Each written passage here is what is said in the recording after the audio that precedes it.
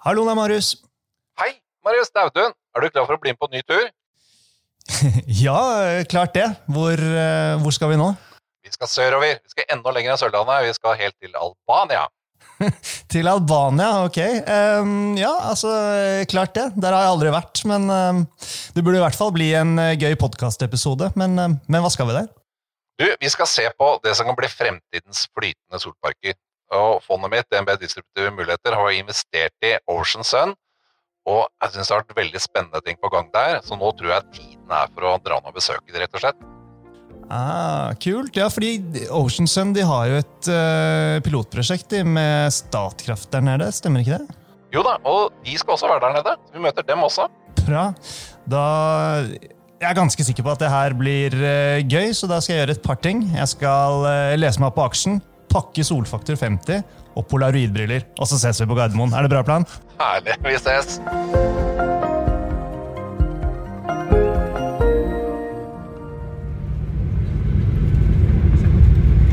Da skal vi ønske deg hjertelig velkommen til Tirana, hvor vi lander 15 minutter før rutetid.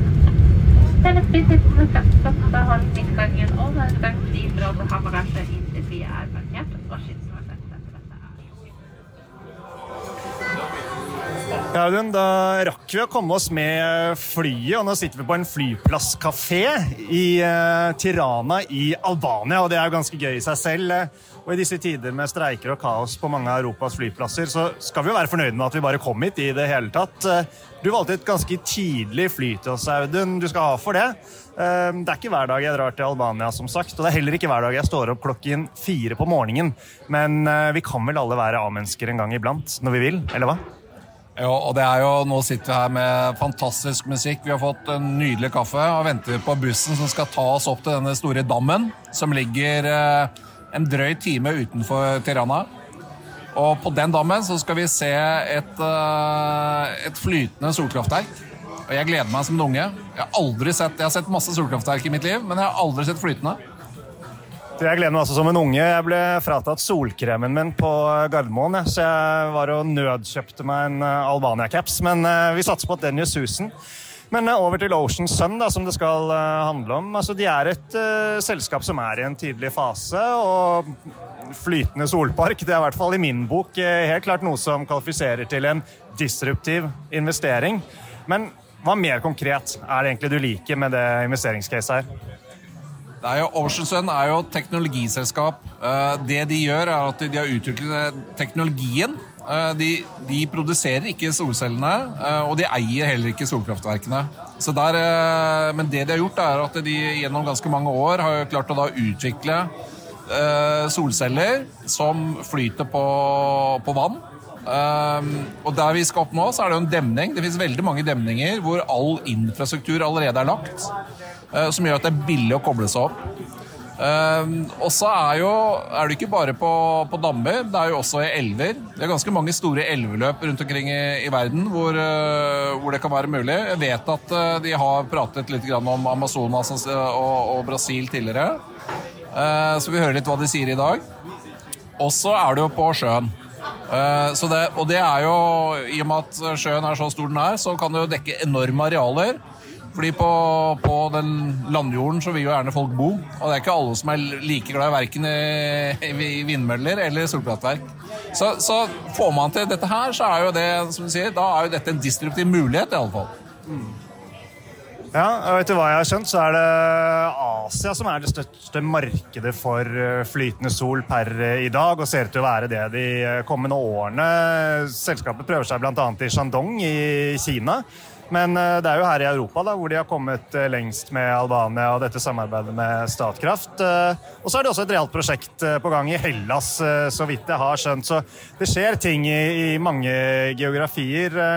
Når det gjelder aksjekursen da, så har jo den som mye annet i samme sjanger sklidd gjennom hele 2021 og nå inn i 2022.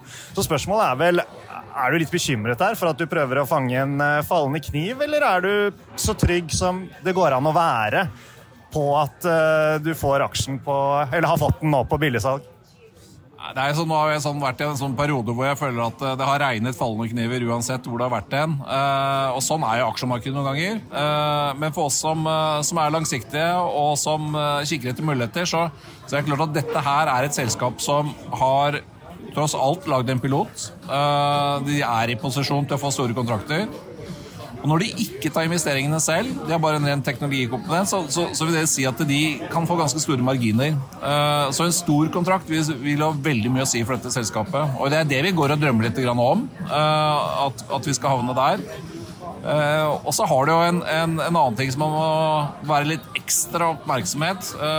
Når penger har gått fra å være helt gratis til nå å bli veldig vanskelig til å dyre, jo at de har en bra balanse. Og det har Ocean Sun, så de trenger ikke penger i de neste kvartalene og par årene. Utover det faktum at selvfølgelig all aksjekursoppgang velkommen, hva slags bekreftelse vil du ha i løpet av de neste 6-12 månedene da, på at det går riktig vei med å bevise forretningsmodellen? Det anlegget som vi skal på besøke nå, det jo den første litt store piloten. Og den var jo etablert allerede for et drøyt år siden, og så gikk det 4-5 dager, og så kom det en sånn 1000-årsstorm her oppe, som gjorde at den sank. Og det satte jo selskapet tilbake. Men der det kommet nå, så det de har fått den opp igjen. Den har blitt bankable, som det heter. At alle har sjekket at nå det sånn det skal være. Så det klart at basert på sånne piloter, så drømmer vi jo om at de skal få litt større kontrakter. Og dette jo sånn type kontrakter som kanskje var alt fra 20 megawatt og opp til kanskje 100-200 megawatt over tid. Så det jeg ønsker å se, det at pilotene fungerer, så vi kan få en sånn proof of technology. Og så ønsker jeg da å få en sånn proof of business model. At det de i stand til å levere, også genererer de pengene og den inntjeningen som vi tror kan ligge der. Og da trenger vi en stor kontrakt. Det trenger ikke være kanskje 10 megawatt, 20 megawatt, og så kan vi begynne å drømme om at de kanskje får de store kontraktene, for da blir det ordentlig morsomt nedover på vei ned mot bunnlinja. Ja, for Ocean Sun de driver jo på en sånn måte at ikke de må ta store investeringer i selve solparkene selv, men de stiller med teknologien, og så får de en lisensbetaling per watt installert. Hvor viktig det for deg at Ocean Sun driver kapitallett? Jeg elsker jo modeller som capital light eller kapitallett. Så det, i de gangene hvor jeg finner selskaper som jeg liker, også på grunn av alle de andre tingene, så det veldig lett å foretrekke selskaper som ikke tar store, tunge investeringer. For det en mye større risiko med selskaper som tar store investeringer, og særlig nå, når vi i som marked, som vi sa, at nå pengene ikke gratis mer. Det faktisk pengene både vanskelig tilgjengelige, og de dyre. Så bra, nå ser det som resten av reisefølget begynner å dukke opp her, så da får vi vel gjøre oss klare til å komme oss opp til dammen og se på sakene. Ja, det var såpass god kaffe her at vi kan jo ta neste buss.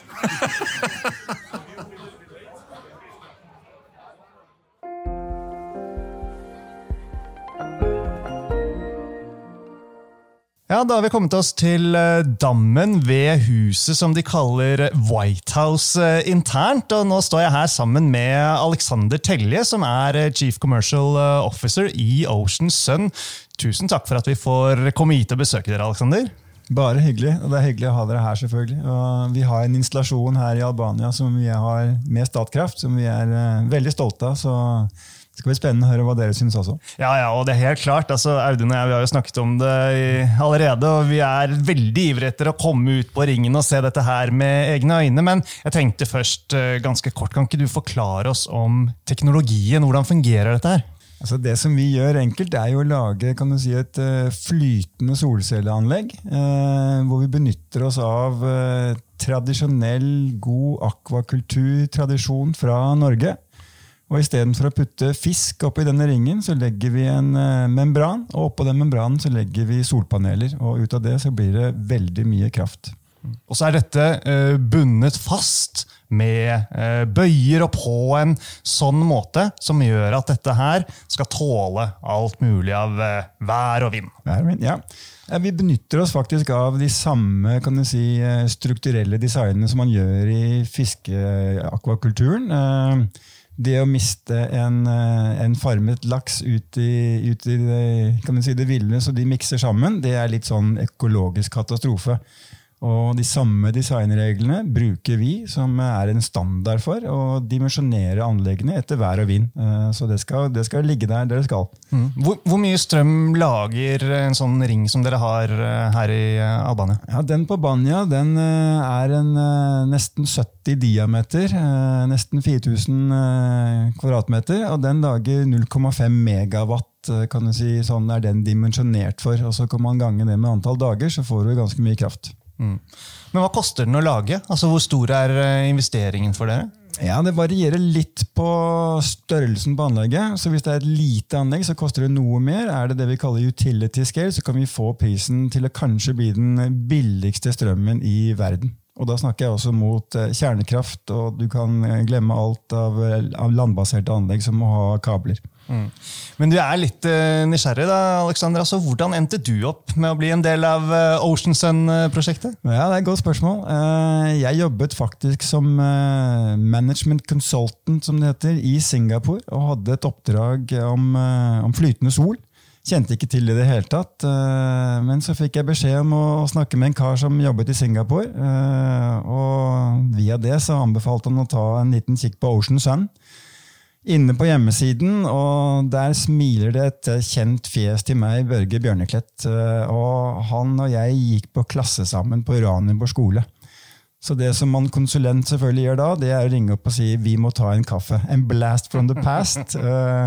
Og siden har jeg vært i Ocean Sun. Siden har det gått slag i slag, ja. Men du, hva det som gjør at dere har så stor tro på at flytende sol en del av energimiksen i fremtiden? Altså flytende sol, kan du si sånn generelt, uavhengig av hvilket firma, har jo noen ekstremt klare fordeler. Du trenger ikke å benytte deg av arealer som kan benyttes til jordbruk, eller folk kan bo der, eller det kan være andre aktiviteter.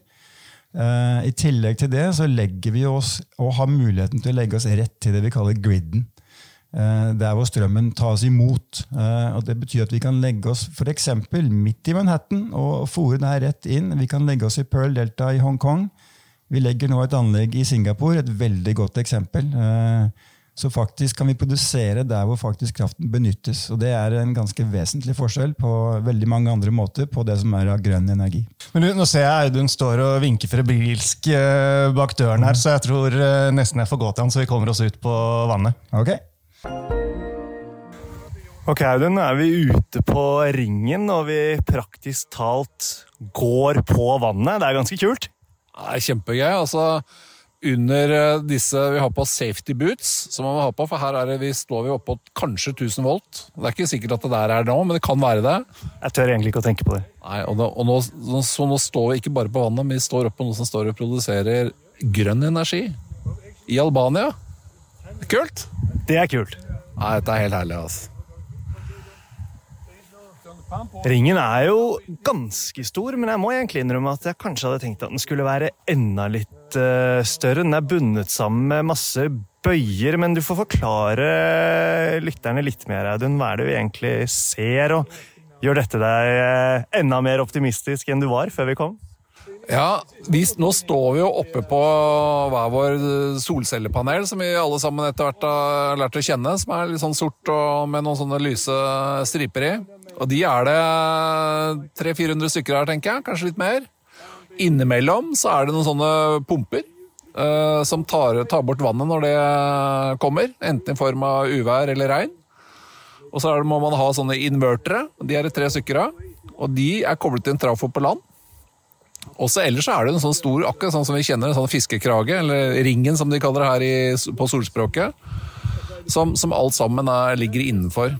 Så det jo et kjempeenkelt konsept. Det selvfølgelig også en membran da, som gjør at dette flyter, men det jo et kjempeenkelt konsept, og vi har brukt litt tid på hvor lang tid de bruker på å montere det opp og så videre, og hele denne her som da står, og akkurat denne versjonen sånn, som litt mindre enn den i vannets lager, den rett under 0,5 megawatt. De bruker det under en uke på å montere og sette på plass med moringer og alt. Så det klart at har vi dårlig tid på elektrisitet rundt omkring, så vet vi at vi har mye hav, mye vann, vi har mye demninger, og dette lett å koble på. Så det kjempespennende, for dette skalering. Ja, det er egentlig ganske mye å ta inn over seg, men kult, det er det. Men nå tror jeg faktisk de står og vinker på oss. Vi må tilbake, for det er en ny gruppe som skal ut. La oss gå. Ja, Audun, da har vi kommet oss tilbake på land. Fremdeles like entusiastiske, men ganske varme. Ja, det var skikkelig varmt der ute, og det er jo veldig bra når man skal lage solkraftverk da. Men for oss som kommer fra det kalde nord, så blir det godt med litt kaldt vann nå. Det gjør det. Men Alexander, deres ringer, deres teknologi, er det mer effektivt? Altså, hvilke fordeler har det sammenlignet med konkurrerende teknologier? Ja, bare for å begynne litt med det Audun sa, fordi han sa at her er det veldig varmt, og det passer bra for sol, og det er ikke helt riktig. Det som er tilfellet er at disse kan du si, solcellene de trives litt dårligere, yter litt mindre når det blir for varmt i lufta. De liker å ha det kaldt. Og det er jo det som vi kan gjøre via at vi rett og slett legger disse panelene rett på membranen, så vi har de mer eller mindre vannavkjølt. Og det gjør at vi får en helt annen ytelse. Da jeg flyttet til Singapore, så hadde jeg veldig stor tro på å legge paneler på taket. Veldig varmt og masse sol, men det er faktisk helt omvendt. Det bør være kaldt og godt, sånn at når vi kan ha en vanntemperatur, så kan vi sammenligne med andre systemer, så er det nesten som å ha en luftavkjølt kanskje bil, og en vannavkjølt, og vi har en vannavkjølt, og jeg tror de fleste vet hva som er best. Men er dette unikt for dere, eller er dette noe alle gjør som prøver seg på flytende sol? Dette er helt unikt for oss. Det er noen som pårøper seg at de kanskje får en god kjøleeffekt, men dette at vi har en termisk kontakt. Membranen vår er i underkant av kun 1 millimeter, som gjør at i for eksempel dette testanlegget vi har i Singapore, så kan vanntemperaturen være 33, vi har 35 grader, sammenlignbar konkurrent ligger over 60 grader. Ting som er unikt, Audun, da begynner smilene å komme. Jeg liker veldig godt hva jeg hører, og i tillegg så har vi jo hele denne forretningsmodellen som jeg har sagt, og jeg gjentar jo ofte at jeg er så veldig glad i sånne capital light-modeller. Og det gjør jo at selskapet tar ikke så mye balanserisiko, og at de heller jobber gjennom partnere som er slutteier. Og det tror jeg er en nøkkel for, kall det små selskaper. Det er jo ikke så mange, hvor mange er det egentlig igjen? Antall ansatte i butikken? Ja, vi er 13 stykker, og vi har noen gode hoder, men jeg tror det er litt viktig at vi lager jo egentlig ingen konkrete ting annet enn veldig gode ideer, designer, og vi bruker Naval Architects til å på en måte utforme selve anlegget. Jeg tror den enkleste måten som folk lettest forstår når jeg snakker om det her, det er at vi er litt som et arkitektfirma som har en rettighet til å lage en spesiell form for hus. Og da dimensjonerer vi og gir hvilke materialer skal inn i huset, hvor store skal bjelkene være, hvor sterke skal de være, og så forteller vi våre partnere hvordan de skal sette det her sammen. Og det er vår jobb. Dere har valgt å ha panelene som ligger på installasjonen liggende vannrett, mens andre prøver gjerne å tilte de litt for at de skal stå mer riktig i forhold til sol, etc. Hvorfor er måten dere gjør på det best? Ja, det er et godt spørsmål. Og du kan jo si hvis man har en tilt, så er det noe med jordens overflate og solens vinkling inn. Så hvis man nærmer seg, kan du si, lenger nord, som for eksempel oppe i Norge, så er det isolert sett en fordel å ha en tilt på panelene i forhold til ytelse for panelet. Men i det øyeblikket du da beveger deg, kan du si, litt i Sør-Europa, så har du en tipping point, hvor vår kjøleeffekt, kan du si, utveier denne tilten. Så fra Albania, som vi er i dag, og til Cape Town, så har vi en fordel av den kjøleeffekten, uansett denne tilten. Og i tillegg til det, så er det klart at det å ha flate paneler, horisontalt plassert, så minimaliserer du også denne impact fra en winddrag. Det vi ser på de andre systemene er at de tåler jo ikke vær og vind i det hele tatt. Vi har ligget på Filippinene i 3 år. Vi har vært gjennom 2 tyfonsesonger og ligger der godt ennå. Og det er det vi eneste som kan gjøre. Når store, seriøse energiselskaper kommer til dere, og som dere håper at skal bli deres kunder, så jeg ganske sikker på at de spør dere i hvert fall om én ting, og det hvilke avtrykk gir dette her på miljøet og livet i havet? Hva svarer du da? Ja. Altså, det gjort en del undersøkelser på kan du si, det som jo gjøres environmental reports i forhold til hvilken impact det har å teppelegge dammer. Og det vi har sett hittil at det har vært positivt. Vi lager skygge. Skygge reduserer alger. Det fint for små fisk som slipper unna de større fiskene. Men for å være på den helt sikre siden så sier vi alltid at man skal snakke med den lokale limnologist, som en ekspert på marineliv, for å avdekke denne biten her.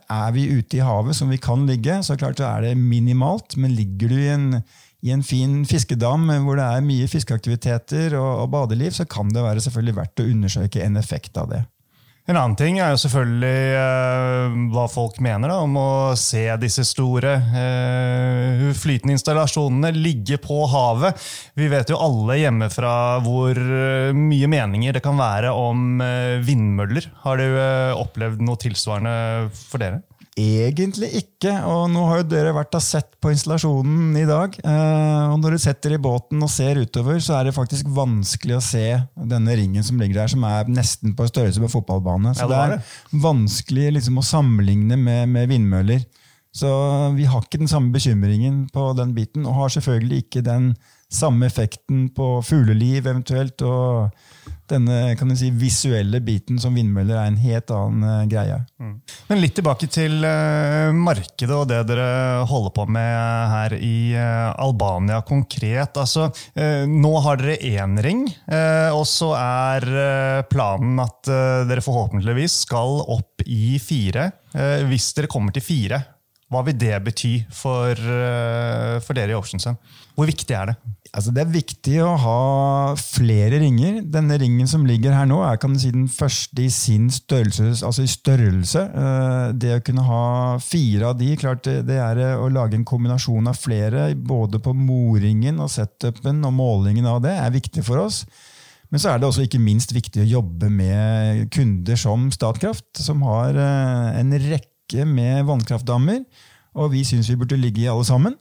Og det klart Statkraft en krevende kunde også, som utfordrer oss og sikrer at vi på en måte har det rette underlaget, alt av manualer og guidance på hvordan det her skal bygges, og det gir oss ganske god kredibilitet i markedet. Det bra nok for Statkraft, så det bra nok for ganske mange aktører, også globalt.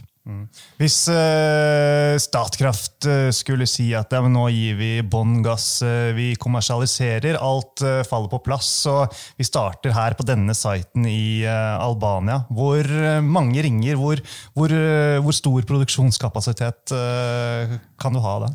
Ja, det litt mer på, ikke bare på størrelsen og hva vi kan legge ut, altså balansere litt i forhold til dammen og hvilken kapasitet kanskje har nettet her. Det møter vi jo en del steder hvor vi i kan du si, noen mindre avanserte land, så kan det hende at det litt vanskelig å ta imot plutselig mange 100 megawatt for et flytende anlegg, så du må balansere litt i forhold til det.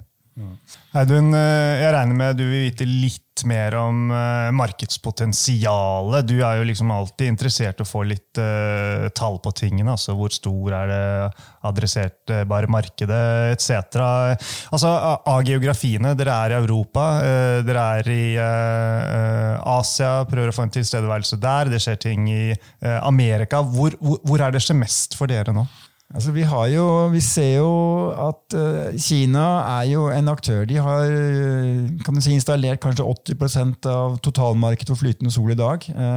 Har gjort det tilrettelagt for det, og der har vi heldigvis også noen gode prosjekter. Og vi de eneste nå som Kina beveger seg litt bort fra stille vann og litt ut i havet. Og da snakker vi Ocean Sun igjen. Singapore, utrolig spennende. Et sted som vi skal legge noen ringer her til høsten. Et typisk eksempel på hvor flytende sol utmerket. Det en tett befolket øy. De har ikke noe vind. De har ikke noe mulighet for vannkraftverk. De har ikke noe mulighet for nuclear power på grunn av ta for mye plass. de må ut I havet. Og vi kanskje de eneste som kan ligge der, så det et spennende område for oss. Ser store potensialer I Sør-Europa. Også bra push fra selvfølgelig EU og de ambisjonene som ligger der. Men det som vi ser jo ikke det skorter ikke nødvendigvis på prosjekter eller penger. Det litt det regulative, men det begynner å komme på plass, og det ser vi nå I Portugal, Spania og nå også I Hellas. Audun, hvis du skal utfordre Alexander litt, hva det du ønsker å høre fra han og Ocean Sun I løpet av de neste 6-12 månedene? Hva det du liksom vil at skal skje? Jeg har jo disse relativt enkle konseptene som vi jobber med da, og på sånne typer selskaper som Ocean Sun så et litt sånn kjempespennende teknologiselskap. Og det at først så må man ha en proof of technology, altså vise at teknologien fungerer. Og det kan man gå ganske langt til å si at det har de vist, fordi at det en ting at vi har flere anlegg som har stått opp og går, hvis vi tar med disse eldste og første anleggene som stod på Vestlandet. Og så har man også nå fått en godkjennelse fra Veritas, som veldig viktig. Så de neste stegene vil jo være at vi kan se at banker og forsikringsselskaper og så videre, at de sier at dette også en go. Og det håper jeg å kunne se I løpet av høsten, fordi da begynner vi å kunne tikke av boksen med at de har proof of technology. Og så det neste, det jo proof of business model, og den litt sånn sammenfallende når det gjelder type selskaper som Ocean Sun, som da ikke tar noe kapitalinvestering på egen balanse, men selger til store kunder, så det en litt sammenfallende, for I det øyeblikket de får en stor kontrakt, så har de proof of business model. Og derfra inn, så dreier det seg bare om å skalere. Og det som jeg kunne ønske meg, hvis jeg kan få lov til å ønske meg til jul allerede nå, selv om det både varmt her I Albania og det noen måneder unna, men det lov å ønske. Så det at vi får en kontrakt på type størrelse 10, 20, 30 megawatt, men hvor vi I markedet skjønner, eller blir kanskje hjulpet av Ocean Sun med kommentarer de da har til markedet, med at her ligger det mer bak. Og så ser vi at det begynner å levere og skalere på det, for da vet vi, da det proof of technology, det proof of business model, og for meg så det veldig ofte sånn at de beste investeringene det gjør de når selskaper da begynner å skalere, for da kan det gå fort I selskaper som da bare leverer teknologi. Men det jo det naturlige oppfølgingsspørsmålet da, Alexander, hva nøkkelen til en stor kontrakt som jeg tror ikke bare Audun, men markedet ønsker å se? Men jeg tror Audun inne på veldig mye, og også det som vi tenker, at jeg tror det viktigste å få bygget så folk får tiltro til det som jo tross alt en ny teknologi, selv om vi jo benytter oss av lang erfaring fra norsk fiskeoppdrett, så det likevel, det skal bevises, og det gjør vi best gjennom bygge flere installasjoner.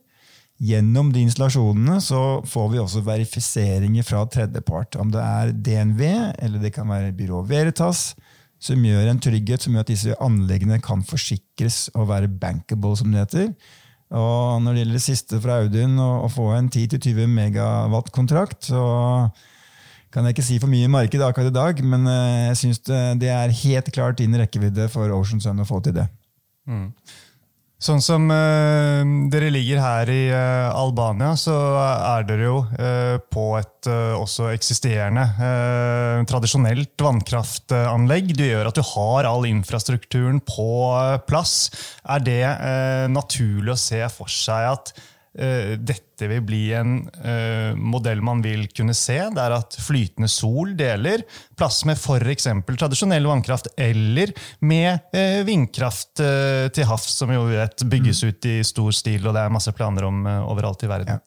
Altså, vannkraftverk nok kanskje det enkleste og det mest logiske når det gjelder flytende sol, hvor du kan kombinere hele dammen som et stort batteri, hvor du kan kjøre turbiner om natta, og så kan du kjøre sol om dagen. Du kan også balansere vannet bedre gjennom for eksempel å begrense noe av fordampningen. Vi reduserer algevekst gjennom våre anlegg, som bra for turbinene. Og sist, men ikke minst, så det jo en connection til selve nettet. Griden eksisterer allerede I dag. Så Statkraft, som sagt, det klart at med så mange dammer de har, så det ganske naturlig for oss å jobbe tett med Statkraft. Og vi har også et annet prosjekt gjennom Grønn plattform, hvor vi jobber med blant annet Scatec, og da snakker vi jo på en hybridisering hvor vi faktisk lager og dimensjonerer et vannkraftverk fra scratch, med dimensjonert også med sol. Sånn at den kombinasjonen en ganske god nøkkel for å optimalisere renewable. Installasjonen som vi har sett på jo i ferskvann. Fungerer det like bra i saltvann også? Og klarer dere det med samme type vedlikehold, eller blir alt utstyret nødvendigvis mer slitt på grunn av saltvann? Ja, det et godt spørsmål. Vi har et testanlegg i Singapore, hvor vi tester med saltvann. Vi jobber også tett med panelindustrien, hvor vi faktisk kan du si, senker våre paneler ned i oppvarmet saltvann 70 grader for å se på hvilken effekt det har. Og det vi ser at vi får det til med leverandørene våre, og har jo det eneste anlegget som verifisert for å kunne ligge i saltvann i dag, og har garantier fra våre kan du si, leverandører på panelene, og det det viktigste elementet. Membranen jo noe vi jobber med kontinuerlig, det jo den teknologien vi på en måte eier, jo membranteknologien. Og der har vi også testet nå så mye at vi ganske trygge på at det skal ligge der lenge. Bra. Sist, men ikke minst, da. Hvor trygg du nå på at dere har funnet en løsning på å feste installasjonen sånn at den tåler virkelig all vær og ikke minst kraftig vind som kommer fra tid til annen? Ja, nei, men det litt som jeg sa i sted, altså dette ikke noe vi egentlig har funnet på. Vi følger veldig godt de designreglene som ligger til rette for norsk fiskenæring, og den strict. Vi skal huske på igjen også det som, når du fyller en sånn med fisk, så den verdt mye mer penger enn å fylle med paneler. Sånn at, og denne laksen snakket jeg om i sted, at det å få den ut i det ville, kan du si, og begynner å pare seg med villaksen, og det ikke bra i det hele tatt for økologien, og litt sånn biological disaster. Så den moringen og den ankeranalysen vi gjør, og den strukturelle biten, vi veldig trygge på skal holde.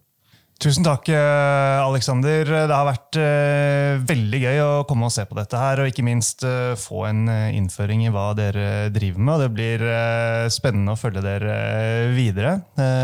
Audun, jeg tror vi nesten der at vi nødt til å komme oss videre, for du booket ikke bare et tidlig fly ut, du booket også et tidlig fly hjem. Vi har så mye vi skal gjøre, og jeg også må få lov til å si tusen takk, for at jeg bare digger å kunne få lov til å sitte og høre på, oppleve å være på sånn type bedriftsbesøk, hvor jeg ser at det små norske selskaper med en edge som kan være i en posisjon til å gjøre noe veldig stort. Og vi har litt tradisjon for det i Norge, og den skal vi ta vare på. Så jeg gleder meg som en unge, men bortsett fra å stå opp i morgen tidlig, for det var 6:00, og da må jeg dra herfra 4:00. Så det blir en kort middag i dag. Det gjør det, men det får gå. Takk skal du ha, Alexander. Bare hyggelig.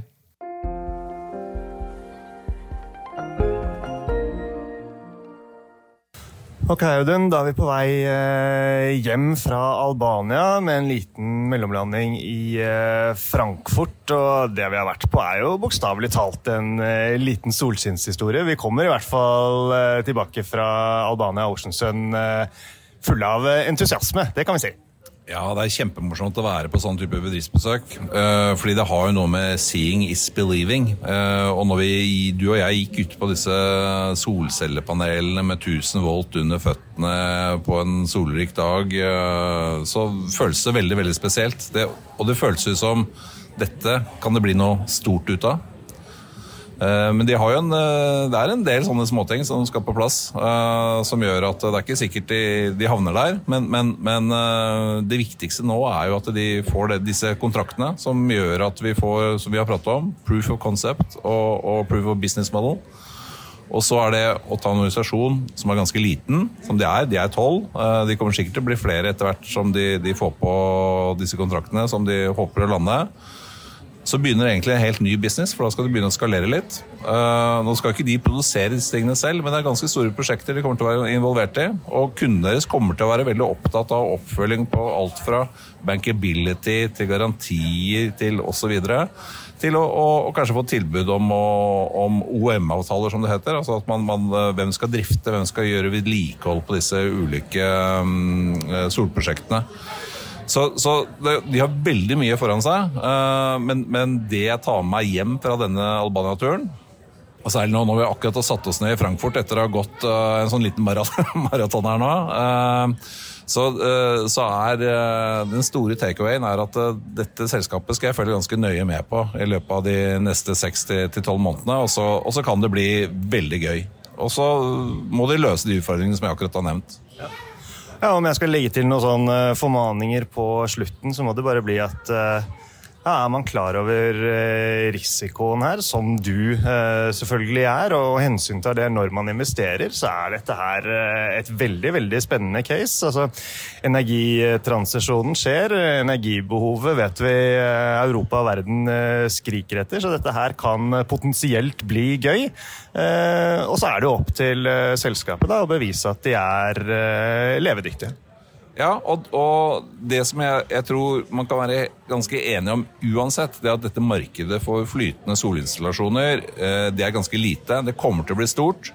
Og så vet vi da at de har konkurrenter, de har kinesiske, de har europeiske konkurrenter, som kommer til å gjerne vil ha den biten av kaka som de vil ha, men markedet der, og de har en teknologi, og de har gjennomført en del prosjekter og så videre, som gjør at de stiller til startstrekken på dette nye delen av solindustrien. Og all historie fra det som har skjedd på land, tilsier at denne industrien da vokser veldig fort. Og så jeg ser alle de type signaler rundt dette selskapet, at dette en liten aktør, et lite marked, så blir markedet stort, og henger de da med, så blir det et stort selskap. Og det en ting som vi vel begge gleder oss til å fortelle når vi kommer hjem, så det at vi har gått på vannet. Ja, vi har gått på vannet, og nå skal vi fly hjem. Jeg har fått B27, vi har stått opp klokka 4 om morgenen 2 dager på rad nå. Kjenner at selv om det B27, så klarer jeg å sove litt på flyet hjem. Bra det, Audun. Takk for nok en hyggelig tur da. Gøy som alltid. Ja, dette har vært helt strålende. Tusen takk.